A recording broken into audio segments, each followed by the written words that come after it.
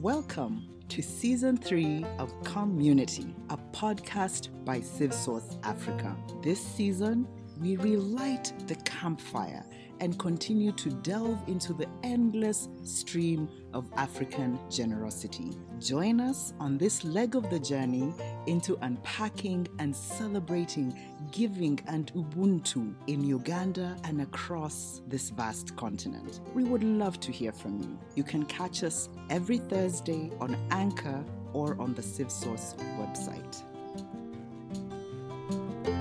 Welcome to this conversation. In conversation with us today is a special guest. It's our very own Joshua Cheptegei, and I am here seated with him in Kapchorwa, his birthplace. Joshua, you're very welcome to our podcast. Can you tell our guests a bit about yourself?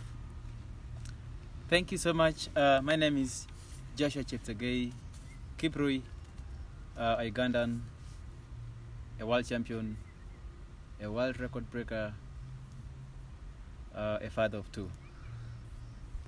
Thank you very much, Cheptegei. And sitting beside you, obviously, I of the two of us, it's very obvious that I don't run, but we're very happy to host you.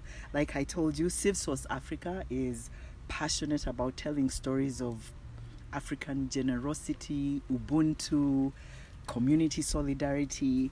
And after you won your most recent championship, one of the stories that was run about you is how you have contributed towards building your community. But before we get to that, I'd like you to take us way back in time. When you were a child, when did you first experience generosity, or when did you first see generosity in action?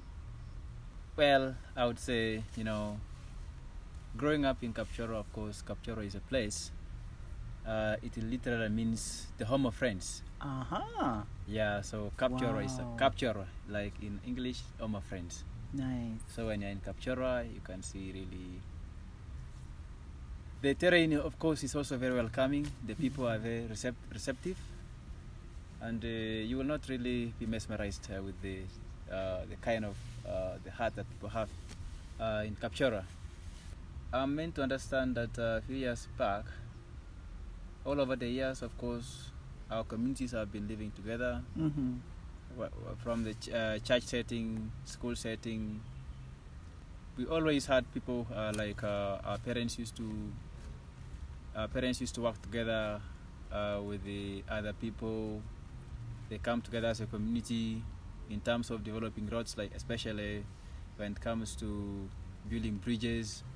When it comes to community work, like opening roads, because those years, when I was still a young kid, the government will not come in place to come and open up a road.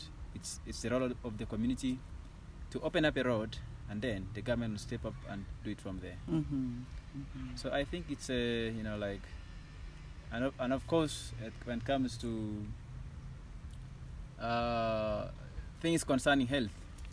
We had people all over the years who had problems that they want to travel to abroad, and they don't have anything to to cater for the bills.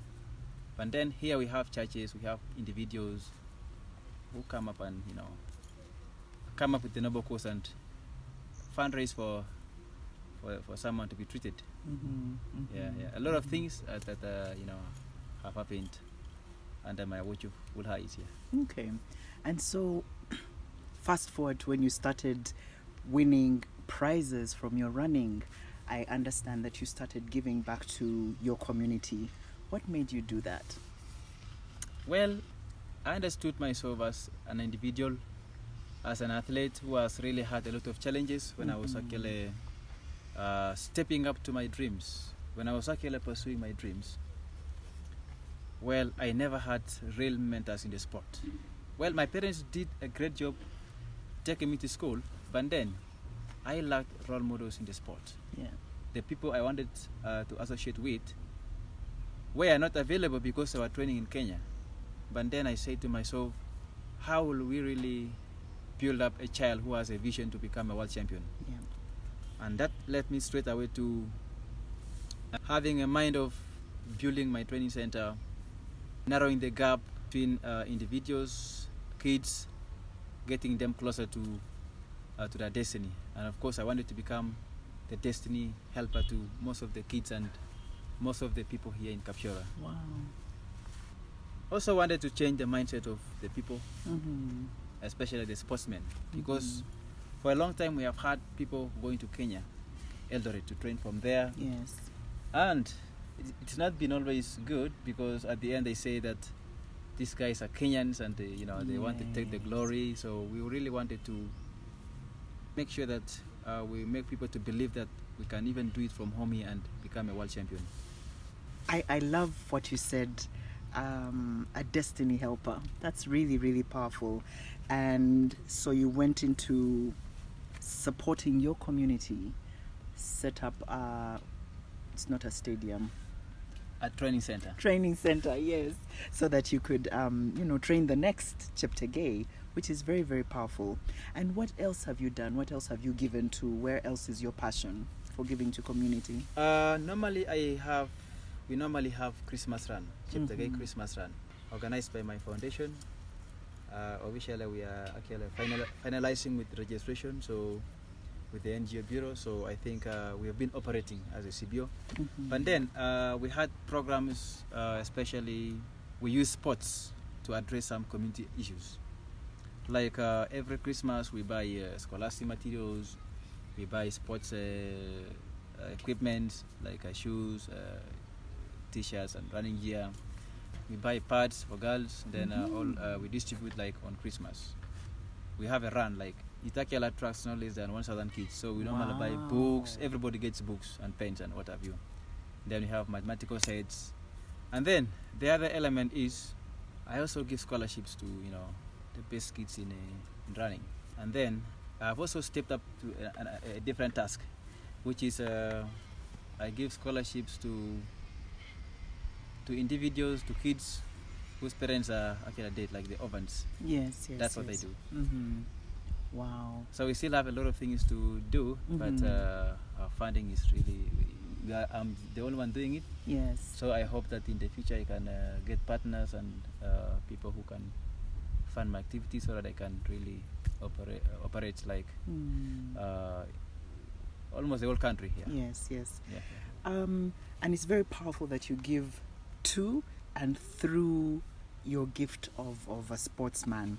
Are there, if you look across Uganda, as sportsmen and women, do you see that people are doing the same thing as you, using sports to give back to community? I think to a large extent, most people are not doing it, but to a lesser extent, some people have stepped up the task to really do the things. So I think it also depends on the heart of somebody. Generosity does not mean that you have the resources, but if you can really be generous from the heart, it comes from the heart. Yes. Before it is tangible, it has to start from the heart. Yes, yes, yes. So deep inside our heart, we do not know how someone is, but then you realize from the things that somebody is doing, if somebody is helping somebody, that means he has a good heart. So that's how I take things, and And if we look into your heart, Cheptegei, do you think were you born like that, or were you raised like that, or is it a bit of both? I think always human nature. We have a lot of you cannot understand. Akele, you are a different fashion. He is a different fashion, and so am I. You may come from a very good family. Your parents might have really had really people that people looked up to, like people with integrity. But then there will be always someone in your family who will not live up to the expectations. But then I can say my parents did a very good upbringing, and then also the church plays a very big role. I think that's Okay. obviously. Yes. For us, we grew up from Sunday school. Yeah, so Wow. I can say it's actually it has been shaped by events like church, parents, then of course now the discipline of the sport. Yeah. So, if you were to look back for how many runs have you done over Christmas, for example? We have had like 2 Christmas runs. 2 Christmas runs. We started in 2017, but then 2018 I got a very horrible accident, Mm-hmm. and I was almost dying Oh dear. towards Christmas. So we never had. Oh dear. We never had that edition, the second edition. Mm-hmm. And then last year we had a good one. So we hope that this year also we can have. Yeah. I don't know. A social distanced run or something like that. Maybe. Yeah. But one thing with these sports is that all people can come and they go. Yes, of course. Because yes. all people cannot be the same in abilities. Yes. Someone may be a few seconds far from the other. So the distance comes naturally. The distance comes naturally. So of all the people that you have supported through your giving work, are there one or two stories that stand out of people you've given to and they've really done well or they've really excelled? Well, I started this program in 2017 with the runs. But then the ones for scholarship, I started it last year with my school. And then there are those who have helped to go to of course, to schools like my former school in Jinja, College Wairaka. So they have also taken some sportsmen and girls here. So I think those are life testimonies. And then there are those individuals that we support when it comes to, like somebody wants to go to the university and he's doing medicine and he's not having money. Yeah, we give millions. Yeah, so that's what we do. That's what I do, Akele. Yeah. Yeah. And it's very interesting when you said you give pads to girls. You're a man. I've not known many men who do that. What made this a concern to you? Yeah, in a community I come from, my village called Poti. It's a community that is faced with a lot of challenges, especially with the girls. This is a community where you rarely see a girl getting to Form 6, getting to Form 4, getting to the university. So when I was growing up as a man, as a child, I really, I was really aware of what was happening in my community, and I hated this for sure. When I was in primary, by the time we go to P7, of course we were many. But then by the time that we sat in senior 4, the girls were just a handful. So I really wanted to change that kind of way of life. And we also have talks with the community. We use the same platform to talk to, of course, the elders. We tell them, of course, the beauty of sports. A child can study, and when a child is maybe 8, she can actually make her own decisions. She can decide whether to continue with studies, to run or to go to class, because sports can give you scholarship up to the university. Yes. So we have been really on their necks, and we want really them to understand that it's only for their own good. And of course the world has changed a lot.